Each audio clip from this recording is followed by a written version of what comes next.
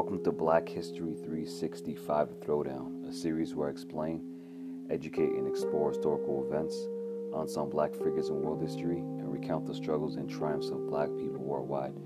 I'm your host, Yusuf Fursi, and on this episode, I'll be presenting the events behind the Underground Railroad.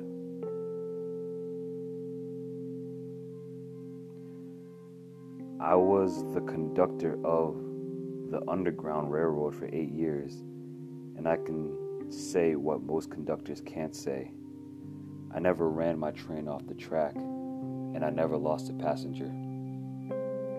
That was a quote by Harriet Tubman in 1896.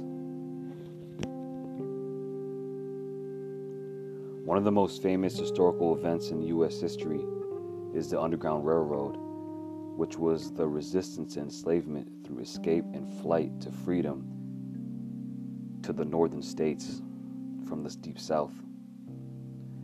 African American slaves had to put in much for their safety and lives when escaping bondage.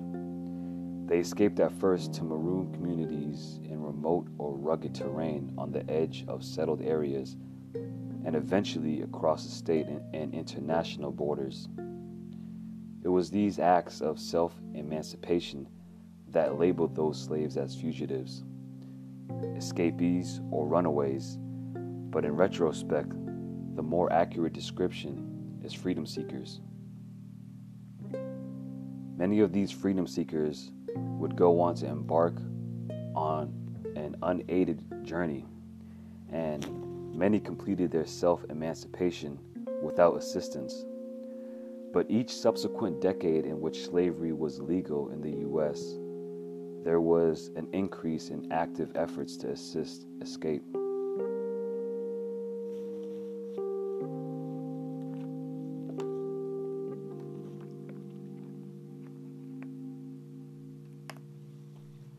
A lot of that assistance the freedom seekers received was said to have been spontaneous.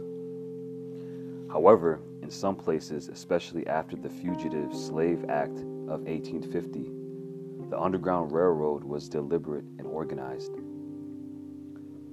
The freedom seekers went to many destinations once leaving the South. They made it as far north to Canada, Mexico, Spanish Florida, Indian Territory, the West, Caribbean islands, and even Europe. Wherever in the South enslaved African Americans were, they were eager to escape at any cost. Slavery was practiced in all original 13 colonies and also in Spanish California, Louisiana, and Florida.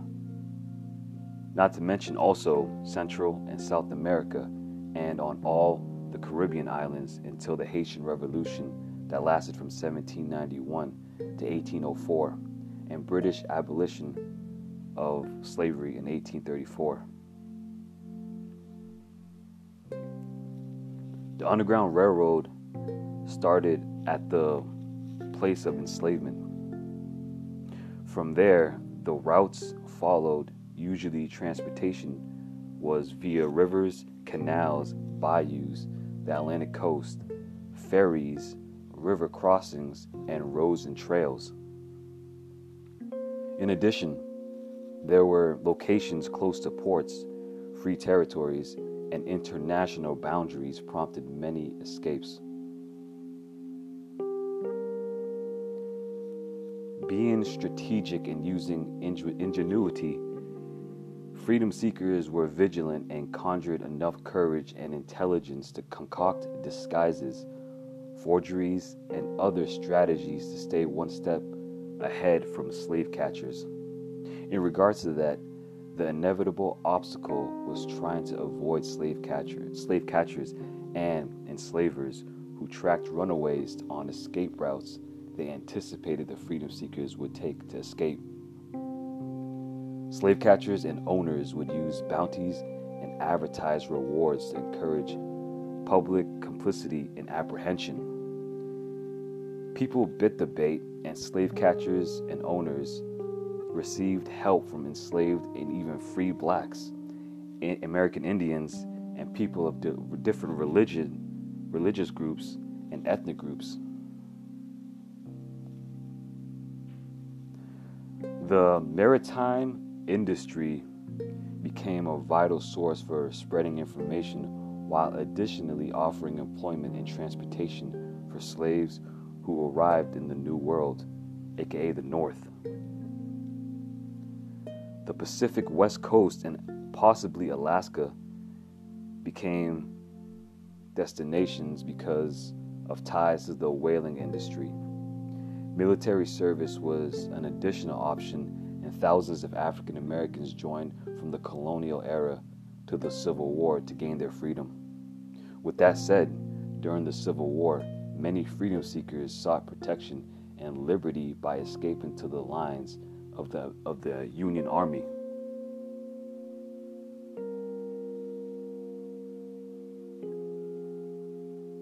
And this concludes this episode.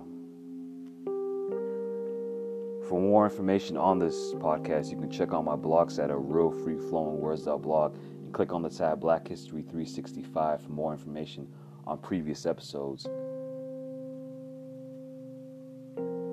The show is made possible by Anchor, which is providing a great and easy-to-use service for new and seasoned podcasters. If you enjoyed learning something new from this episode, then make sure to subscribe on Spotify or whichever platforms you listen to your podcasts on. By doing this, you'll stay up to date with my future episodes. And be sure to tune in every Tuesday and Friday for new episodes. Remember that Black history should be learned about and celebrated every day, and not just in 28 days. So stay educated, and I thank you for listening. I'm your host, Yusuf Hersey, and until the next episode, peace.